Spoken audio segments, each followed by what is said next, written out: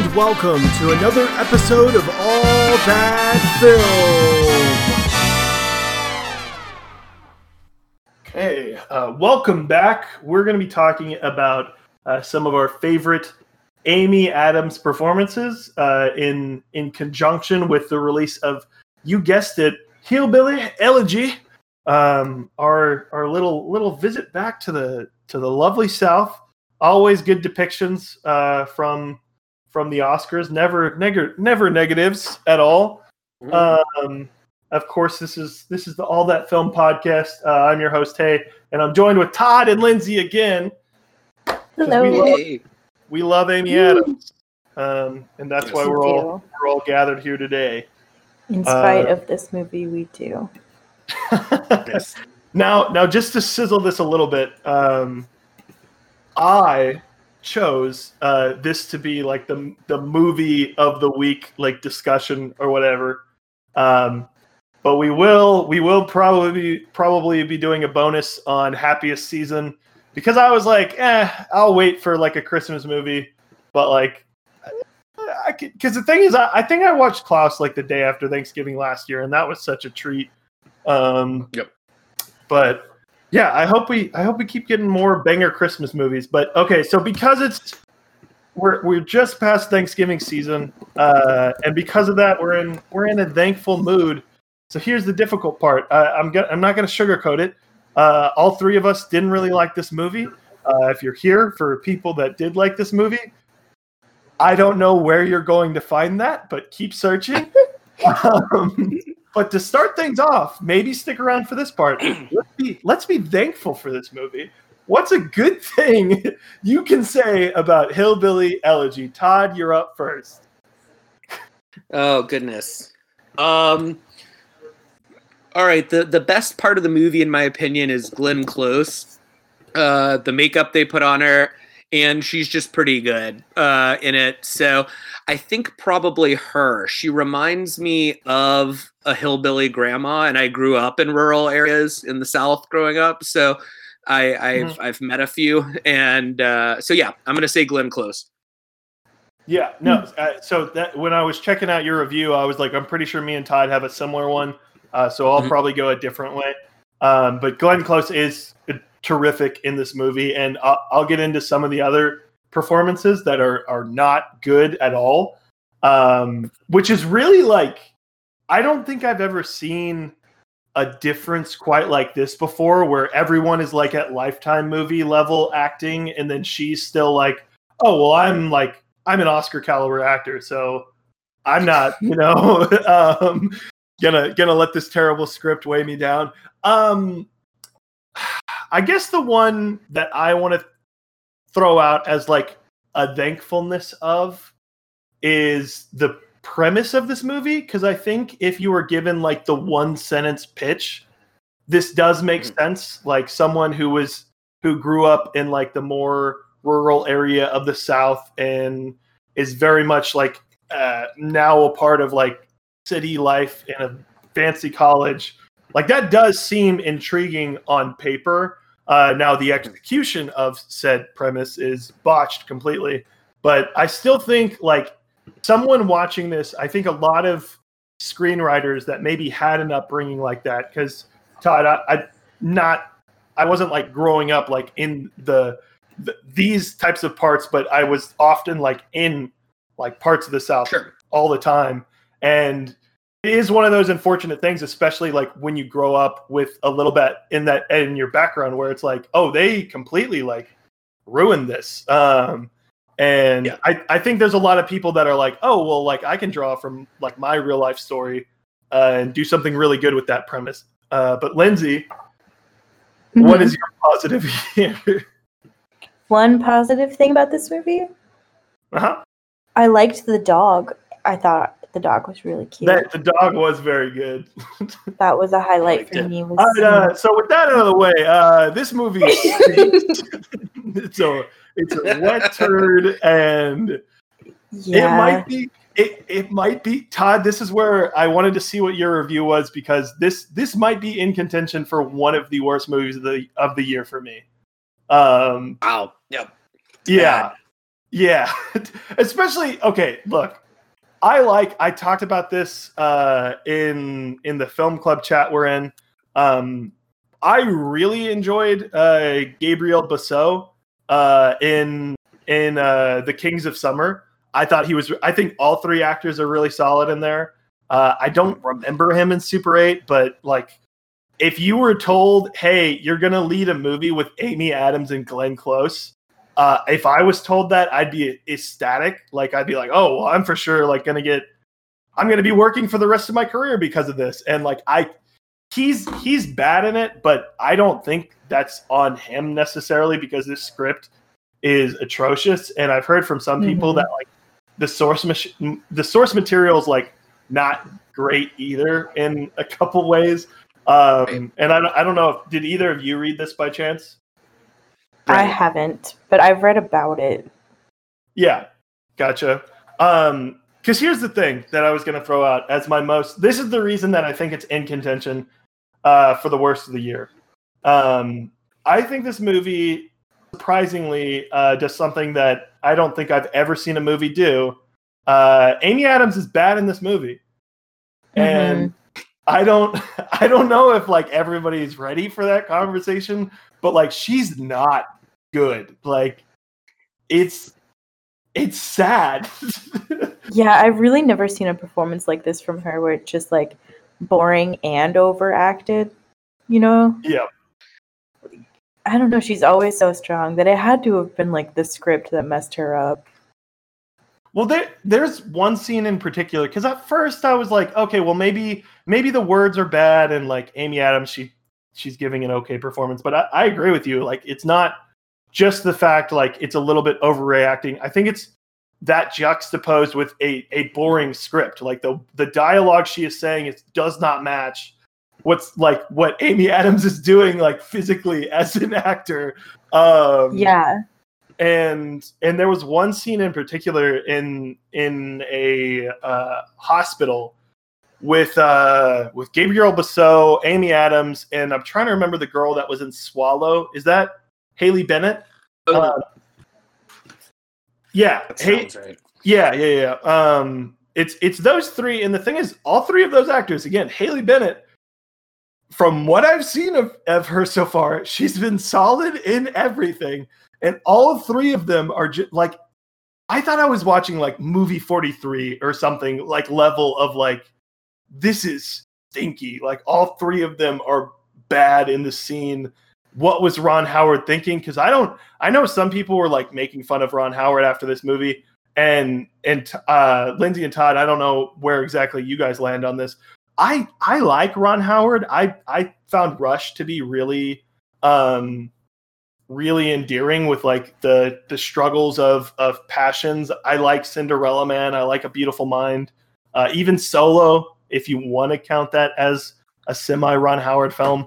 The Grinch Stole Christmas. Like he's taken weird chances. So I understand, like, I don't know. I feel like it's easy to dunk on Ron Howard, but like, I don't know if this is necessarily his fault. But disagree. Look at his movies. I'm gonna. It is easy to dunk on him because he deserves it, in my opinion. I just think. Oh yeah, I just looked up what movies he's done, and there's not one on here that I've enjoyed. I think the problem with Ron Howard. I did like Solo. I think the problem with Ron Howard, it's not that I dislike any of his films. I would disagree that he really takes that serious of chances. Like his films always seem very safe. Just standard safe direction. Like there are, I mean, this is a really weird one to think about, but imagine what someone like Terrence Malick, if you've ever seen one of his films, would do with something like Hillbilly Elegy. Just to give you some extreme example of, like some auteur who would do something weird. But when you look at this, it's just like, yeah, he just kind of shoots dialogue in static, flat ways for me. And that was part of what I honestly disliked about this film was, in addition to it being kind of boring and like there are weird ways that it contextualized things that I had problems with, but like in addition to that, I just kind of felt like and nothing exciting happened in the direction at all. Like there was nothing cool or interesting. Yeah, agree with that. I think the thing that, because I think we are sort of in agreement, because I guess I semi misspoke, because I meant like he sort of takes risks in what he decides to do a project on. I mean, he went from The Grinch Who Stole Christmas to A Beautiful Mind, and that's Jim Carrey's Grinch Who Stole Christmas, and that movie is bizarre, but I love it. And I mean, he did Solo, which is a fine movie, and then Hillbilly Elegy, which is a terrible movie. So he really, allows himself to do whatever he wants. But no, I get what you're saying, Todd. He really doesn't move the needle in any way. I'm trying to think of any other. Actually, Lindsay, I don't know if you're familiar with this person's work, but do you remember the director that did Jeff Nichols? He did Mud. He did Take Shelter, Midnight Special, and that movie Loving that was supposed to be like an Oscar-y movie, but never really quite took off. Oh, I don't think I've ever actually seen any of those that you just listed. Oh, really? Okay. I really like Nichols because I feel like he portrays the South in the most accurate way that I've seen so far, and that's mostly Mud. I mean, Take Shelter, even though it is set in a southern area, it could be the actual story could be really anywhere. It's just those two actors have southern accents, but Mud is like really indicative to what like life in the South is similar to like something like Peanut Butter Falcon.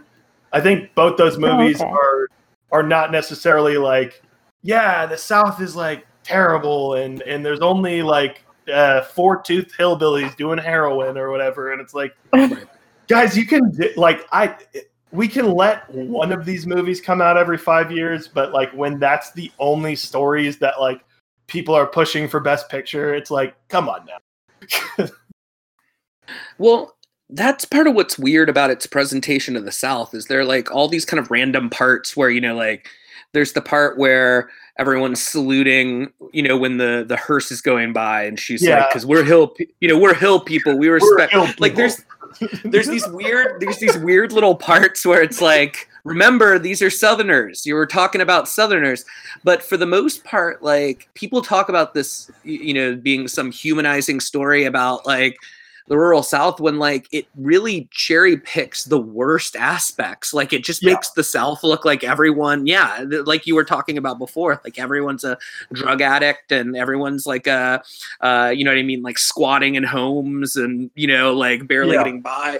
I don't know. I mean, I mean, yes, barely getting by, but like I don't know. It was an interesting presentation of it that didn't seem as flattering as some people seem to think it is. And speaking from the book kind of is more of a love letter to these people. Like I think the book's problematic in some of the ways that we don't have to discuss on here, but it's at least kind of an interesting read, if that makes sense. It's engaging, it challenges you a little bit, where this film was just kind of like, I don't know, like Southern rural poverty porn, or like almost, And I actually really like what you were saying, because that's great to hear that somehow they just sort of botched this. Because I was thinking in the movie when I think, man, this is okay. One of the things. So is the book presented in a similar way, chronologically as the movie? Yes. Okay. Well, from what I remember, yeah. Okay, because the only reason I was asking is like some of the things. One of the things in particular, I think they could have. I think if you move certain pieces, like it doesn't make sense the way like certain moments are presented where they are. Like I think there's a key like crisis scene with Amy Adams that doesn't fit like the narrative through line on the other side as well as it should.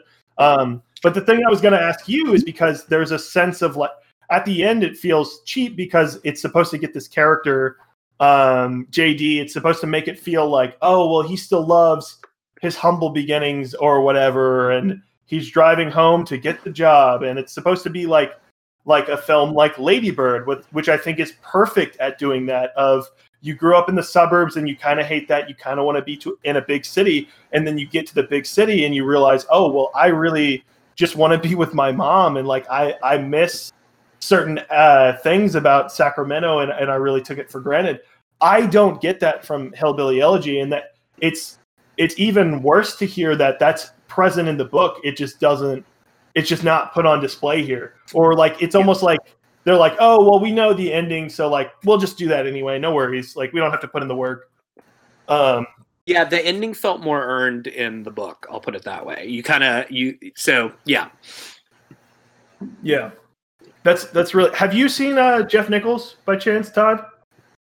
Yes, and I generally agree with your sentiment that he presents the South in a more accurate way. Yeah, because I would have liked to see him get his hands on something like this, and I don't know, maybe there could have been something there. I actually was reading there was an article because I thought it was talking about I forget the title of it and where it was on, and now I feel bad not crediting the author. But it was titled like, we need more like different portrayals of the South, not just like cherry pick stuff. And the thumbnail was like Hillbilly Elegy. So I wasn't sure if that was like a positive or like if they didn't like it or they did like it and were like, we need more movies like this. And I was like, oh, if that's the case, like this New York writer, I'm about to have a couple mean comments. The thing they were talking about is they were like, I don't really like this movie, but I think it does have moments, and I do actually kind of agree with that. And I think that's why it's a little bit more infuriating than a movie like, say, The Wrong Missy, which I despise all the way through. But sure. They were talking about how there's this scene with Glenn Close where there's someone from Meals on Wheels who comes by. Yes. And she's already embarrassed because it's Meals on Wheels, and there's not necessarily like, that's not something you should be embarrassed about, but like, it's something that because she's very prideful, and like again, I feel like the only character that they sort of gave an actual personality was Glenn Close, but that might just be her tremendous acting. She's that good. Yeah. But she gets the food and she's realized, like, she's like, oh, but I ordered 2 meals, and the guy's like, oh, well, like, kind of tough luck, and she's like, please, like, I'm doing the best I can, like, all this stuff. And he just sort of scrunches around like in the bottom to give her, just goes out of his way to help her out.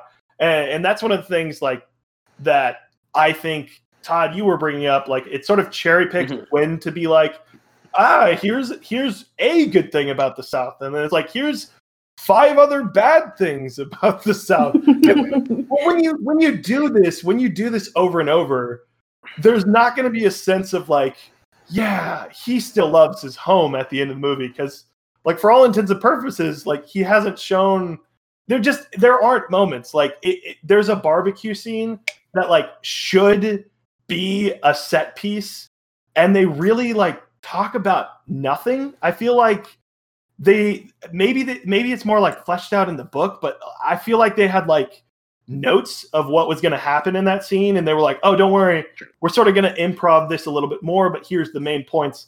But it felt like they were just reading bullet points, and like they said something like, oh, how'd you get your wife? Did you blind her? And he's like, yep, I did that. And I was like, guys, write better dialogue. Like, literally. So, but yeah, no, I totally agree. Like, there's no payoff at the end, like, that would make you ever think that he even likes being there, because they only show you him hating everything and it being awful. They never show like any kind of love for it. You know what I mean? Yeah. Yeah. I was honestly like really kind of excited to watch this movie to hate it because of what I've heard about the book. So I was like, oh, cool, we're going to watch this and hate on it. But then it was so boring and like apolitical that we couldn't even do that. Yeah. So I was like, this is such a waste of time. Yeah.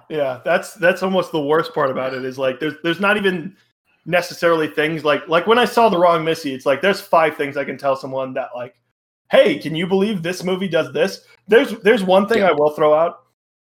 There's some of the worst acting I've seen from extras.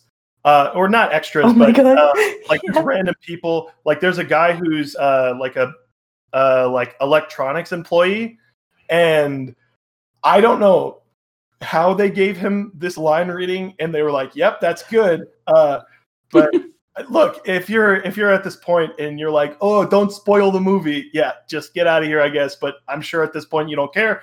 he's like, the little kid steals a calculator and he goes, hey, stop. Like he just flips it to 20. And it's like, dude, dial it back a little bit. The kid stole a calculator. Like, and he grabbed it from it. And he I forget what he says, but it's something to the effect of like, why would you think of doing this, you mongrel?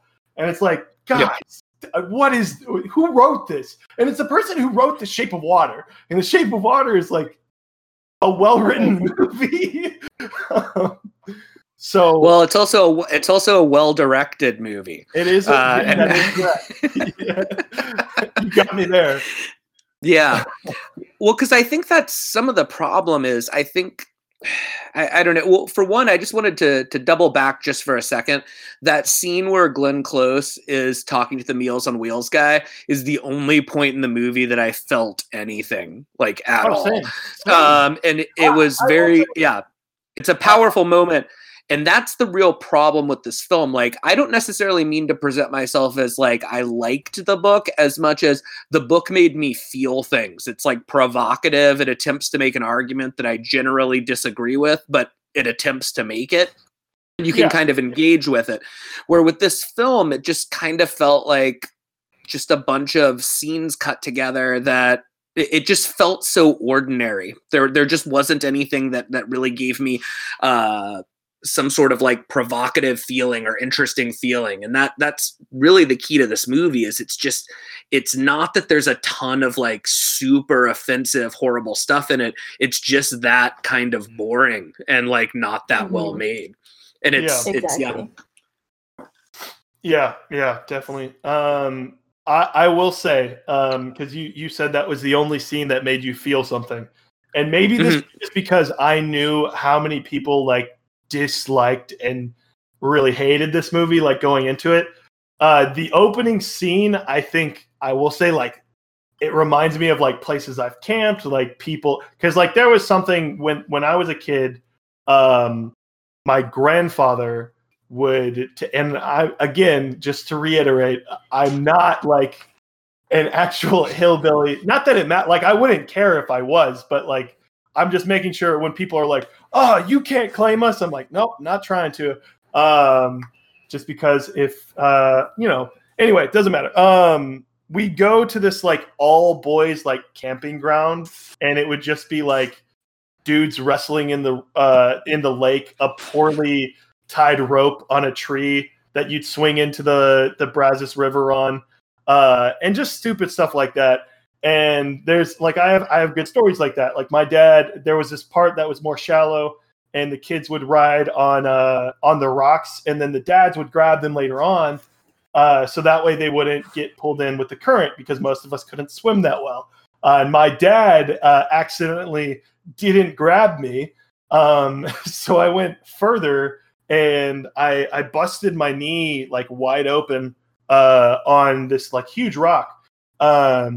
And there was a guy who got me later down the river with his fishing pole. So like similar things like that. Like these are things where I'm like, I have like memories of like places like this. So being shown that, and then immediately followed, I said in my head, I was like, oh, the kid's about to be like waterboarded, I bet. And then he was, and I was like, oh, good. Like this is gonna be like, oh, it's a dangerous world here in the South. So that I completely agree with your sentiments, Todd, where it's like, hey, like if you want this moment at the end to mean something, like you can't do a 1 to 5. And I do think it's interesting that at least the book semi presents like at the end, like, hey, reflecting on this, like I wouldn't want it any other way, I guess. Here's one I was going to throw out to y'all as well.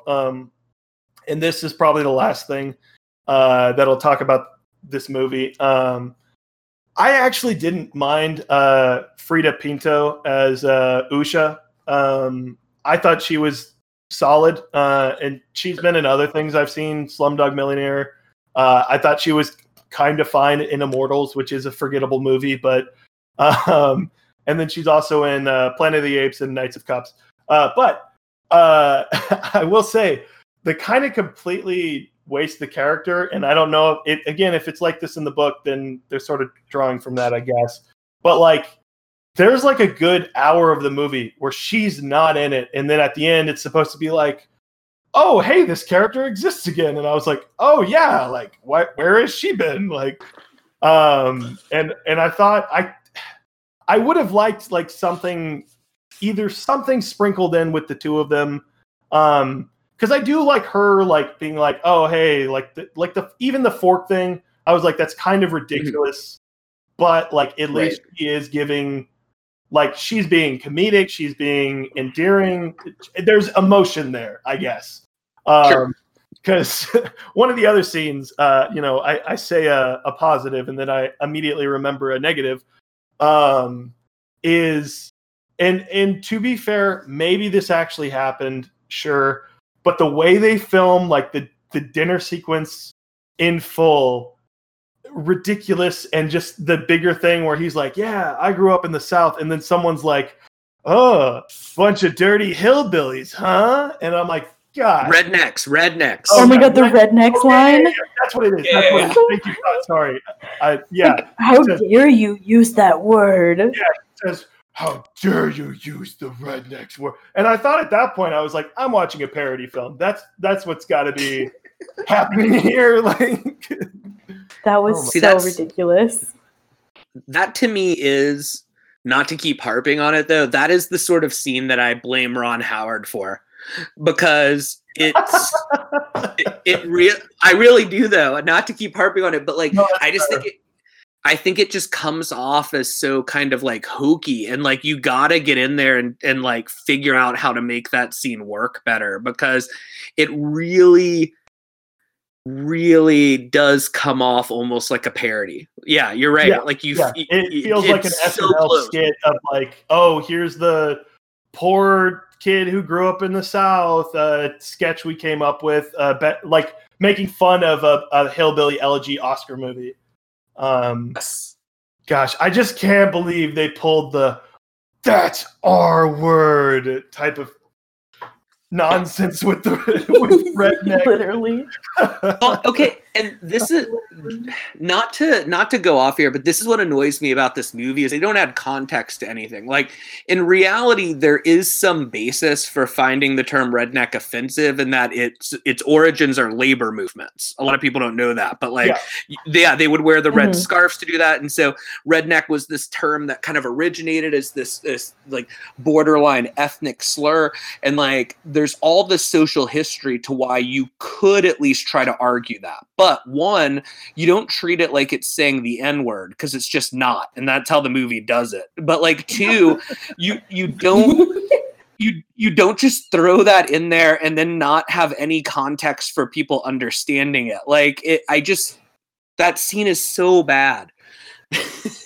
Yeah. And I think I forget which one it was, but there was a similar thing. I'm trying to remember what it was, but it was some like it was something that like is more in the vernacular now, but it does have a history of like being a slur. I forget if it's Irish or Scottish people, and people don't necessarily know the history of it.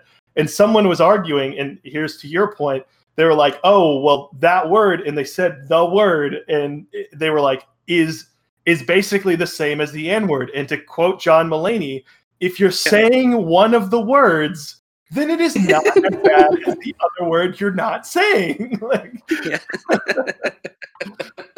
exactly. Yes. Oh man. So that's pretty much it with Hillbilly Elegy. I don't know if you guys have. Do you guys have anything else? Those are pretty much my thoughts. Yeah. We can move on to good Amy Adams movies, because we're going to be talking about our favorite Amy Adams performances. And Lindsay, I'll actually let you go first here. What's going to be your favorite Amy Adams performance? Now, Lindsay, just letting you know, you can pick Hillbilly Elegy if you want. Okay, I wouldn't. Because she proves that she can do so much better in the 2011 film The Muppets. Yes. It's so good. Like Me Party, that's one of the best scenes of all time. Like, she just has such a great like charisma to her that is just it's so wild that she couldn't make this movie work for me because I don't know, she's just so watchable. And I was every time she was on screen for Hillbilly Elegy, I was like, I don't want to watch this. But Muppets, I loved her.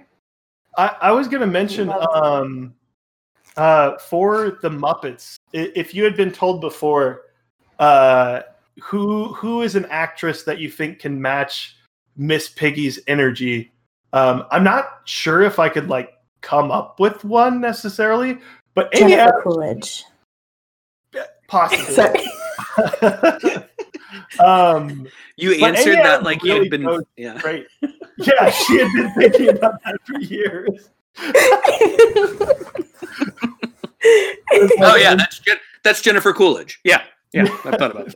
Yeah, I mean, am I wrong? You're not wrong. No. No, but you said it like I was asking you a Trivial Pursuit question. Like,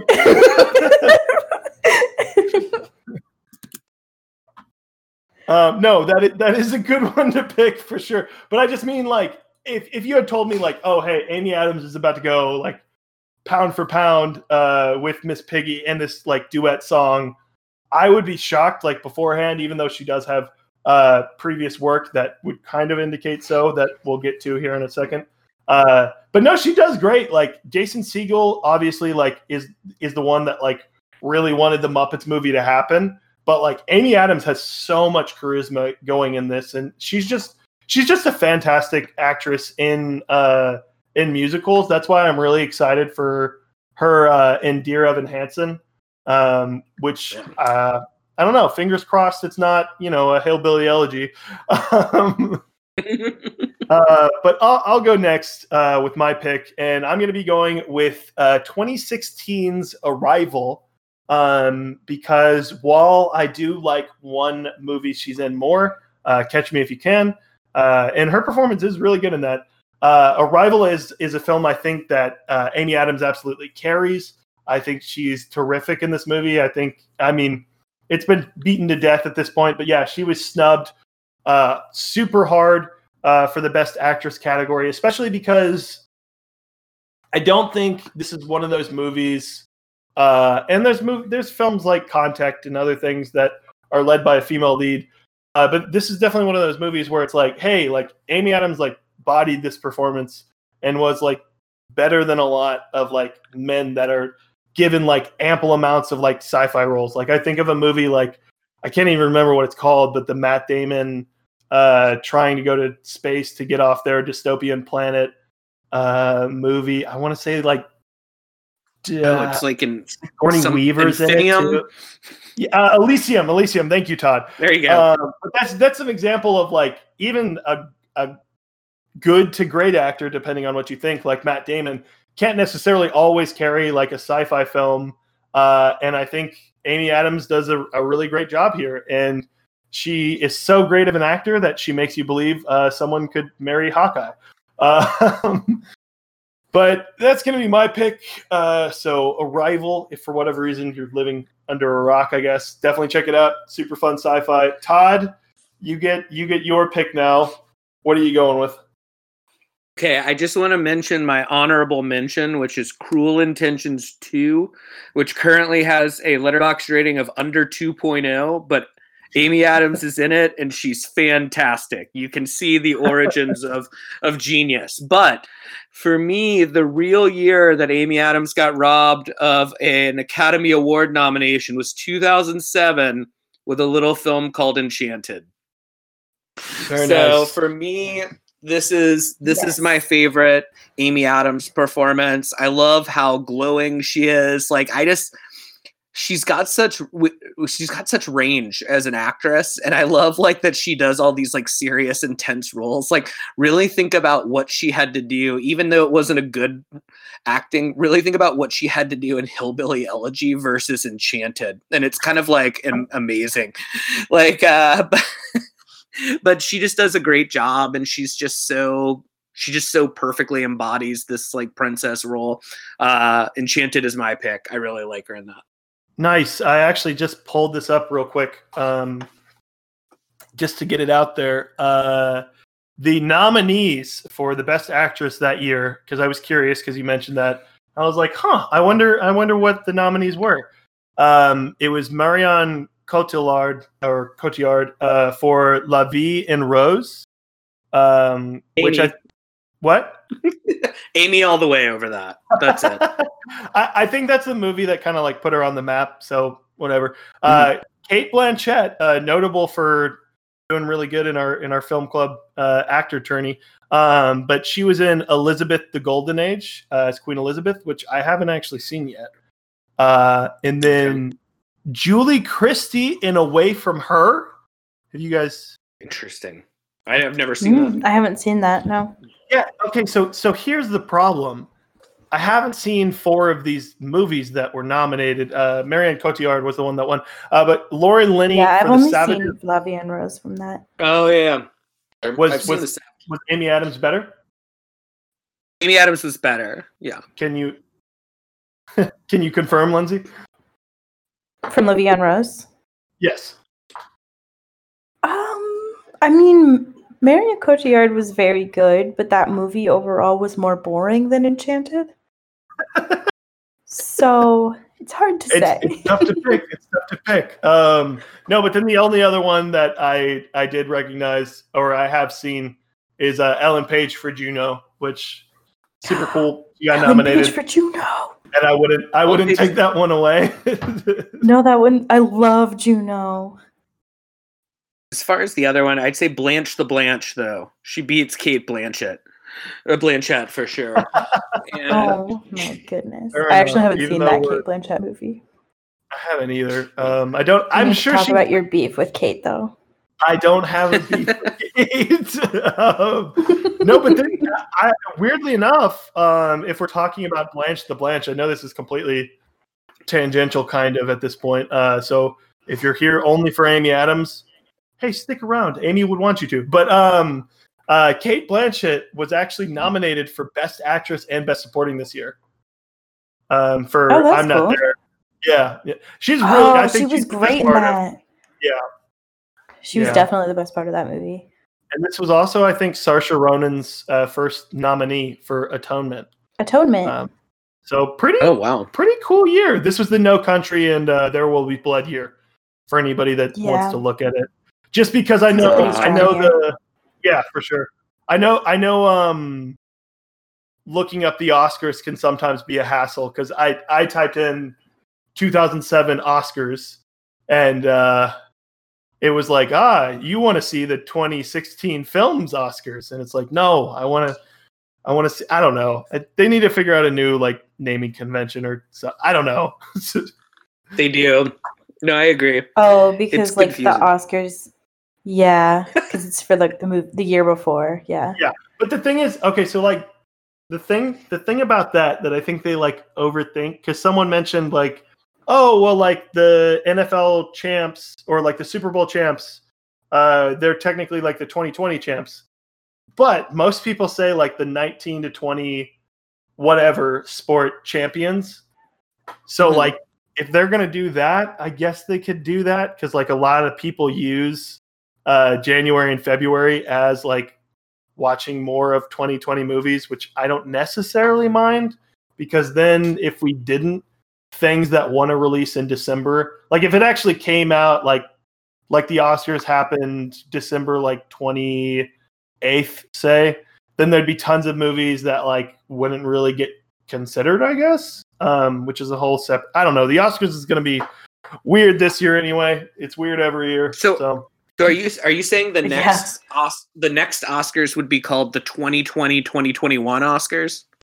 So that's the thing that like some people argue would help like be more. Well, that would fix the problem. That would it would somewhat fix the problem where you would at least know, hey, the start of these Oscars are like the worst part, Todd, actually to your point, the worst part is like when you look up yada yada year Oscars, it'll say the 80th Academy Awards, which tells me absolutely nothing.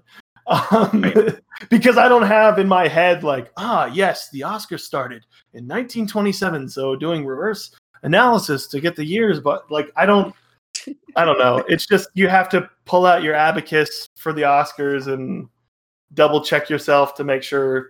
I don't know, but tell you what, it doesn't matter because Boss Baby 2 is going to win Best Picture next year. It's already a done race. I'd say that's pretty much a lock. Yeah. Yeah. I don't even know other movies that come out in 2021. All I know is the Boss Baby 2. There's that one Zendaya one that's coming out with John David Washington. But isn't that going to be a 2020 Oscar movie? I think so, yeah, because it's coming out in February. With how the year is weird now. That's true. Yeah. I'm really worried about that movie because that screams of like, hey, we have time.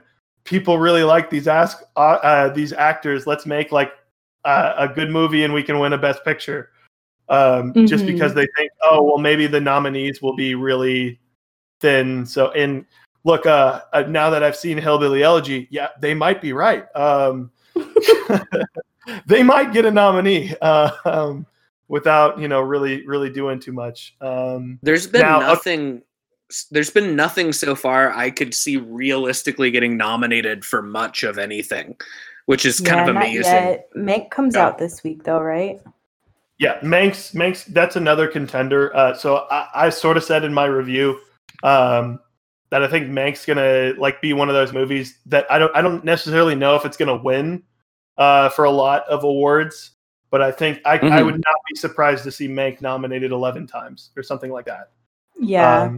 Because there's costuming, production design, how it sounds. Gary Oldman and I'm trying to remember her name. It's slipping me. Amanda Seyfried. Amanda Seyfried. Yeah. Yes. So me walking away from that movie, and I'm sure this won't color y'all at all. But if I was like in charge of campaigning for one thing, it would be Amanda Seyfried.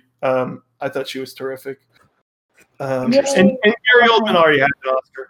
Is kind of like my thing. So, and I know like people are like, oh well, it was like, oh well, you've been great like all your career, so we're gonna give you an Oscar now. And my thing with that is if you do that, then like I would snub Gary Oldman like if I was given a vote because it's like, hey, we gave you an Oscar for the Fat Suit movie, so I'm not. No, I get it. Yeah. So I'm looking at it real quick just to get like more of a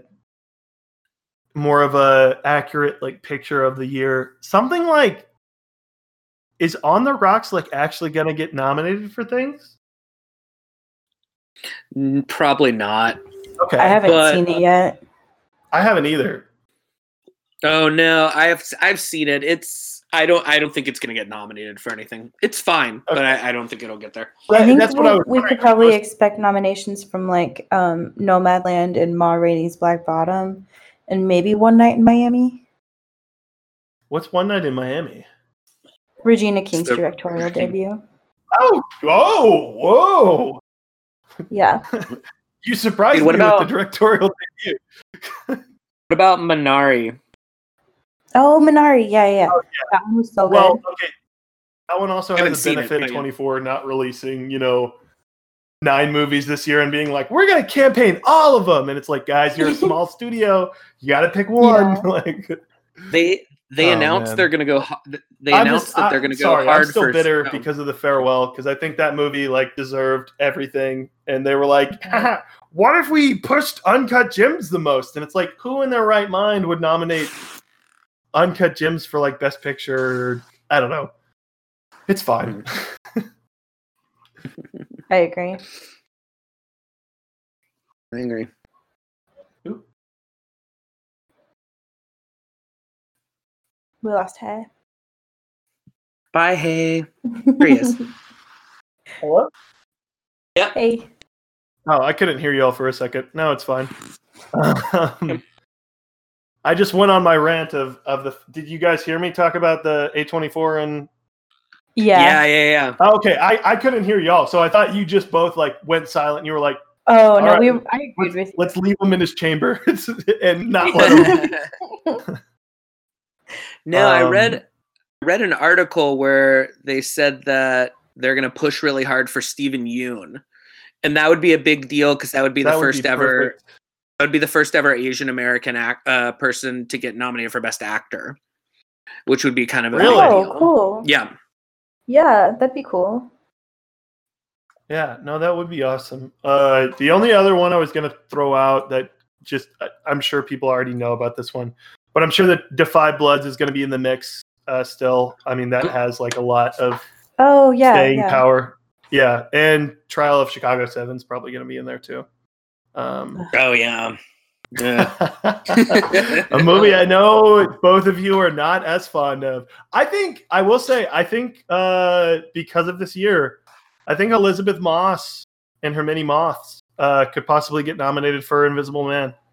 Yeah, I could see it. I'm hoping. She's so good. She's so good in it. It's so like good, probably my favorite performance of hers, actually.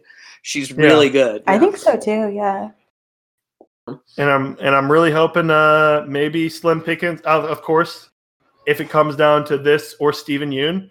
Todd, you already mentioned the nice little thing. Yes, it would be nice for Steven Yeun to be nominated.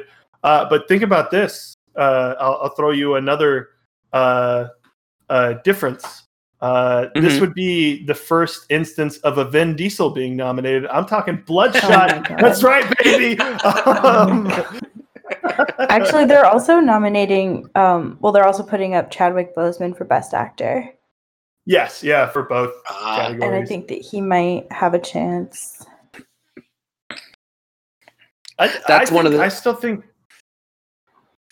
Go ahead. Oh, go ahead. I was just gonna say I think he has like a legit chance of maybe possibly winning both for supporting for Defy Bloods, and it depends. It depends how much like the other one, Ma Rainey's Black Bottom really like resonates with people, but I don't know. I think you're probably right because Lindsay, we talked about this before, and you think it's going to be heavily pushed for Ma Rainey for lead. So I just don't know if there's like a definitive like supporting actor this year. Yeah. Like I can't really point to someone and it's like, yeah, you like. Besides, of course, Kevin James and Hubie Halloween. Oh God. Oh God. The sensation. It depends on what is Delroy Lindo lead actor, I guess. In Five Bloods, people have been saying he's lead because he's one of my favorite performances of the year. Like I like the Five Bloods, but I loved Delroy Lindo's performance in it. It was really good. Yeah. Now, Lindsay, I would agree with you. I don't know necessarily if he's the lead per se, but that's what I think I remember seeing. That's what they're campaigning for. The only one I was going to throw out, Todd or Lindsay, I don't know if you've heard about this, but I'm very worried that this, and I know, Todd, you're not big on legal dramas, as we mentioned before the show. How do you think Small Axe is going to be campaigned? Oh, I have no idea. I only just heard that this was a thing a few days ago. Yeah, I'm still okay. So anybody listening to this that isn't aware of this, Steve freaking McQueen of 12 Years a Slave, Widow's Shame, tremendous director, just randomly was like, well, I'm sure it was pushed like a little bit. Apparently, this was like released in festivals, but like I just see like a bunch of people sharing this movie, Mangrove, and I was like, oh well, like what's this movie? It's got this girl from Black Panther, like that's pretty cool. And then like I look at the director and I'm like, oh, Steve McQueen, like it must be a different Steve McQueen. And no, he's coming out with 5 or more than 5 movies this year. And it was shocking. Yeah, me and Lindsay both learned about this like randomly. And I don't know. I think he might be hurting himself for Oscars by releasing all of these because people might count it as like a mini series in that case. But I'm probably going to start checking them out this weekend. So The second one's out too. So Lovers Rock. Apparently Lovers Rock is one of the best ones. So that's good. Mangrove I liked, but it's not going to be nominated for any like film awards, I don't think. Gotcha. I think this Small Axe series might be something where like actor nominations are more likely. Because I do think it's going to be hurt. Oh, okay. I do think it's going to be hurt by the serial quality of it. It's kind of unusual to have 5 films come out under the same series, but I could be wrong though. But but I I've think never really that's seen what'll anything like that before. Yeah, Yeah. same. Well, someone was saying, someone was describing this like Decalogue. Yeah, that might have been me. I agree with that comparison at least. Yeah, Kieslowski's Decalogue had like 10 films around the 10 Commandments, and it was kind of released in a similar way with like 2 episodes a week, I believe.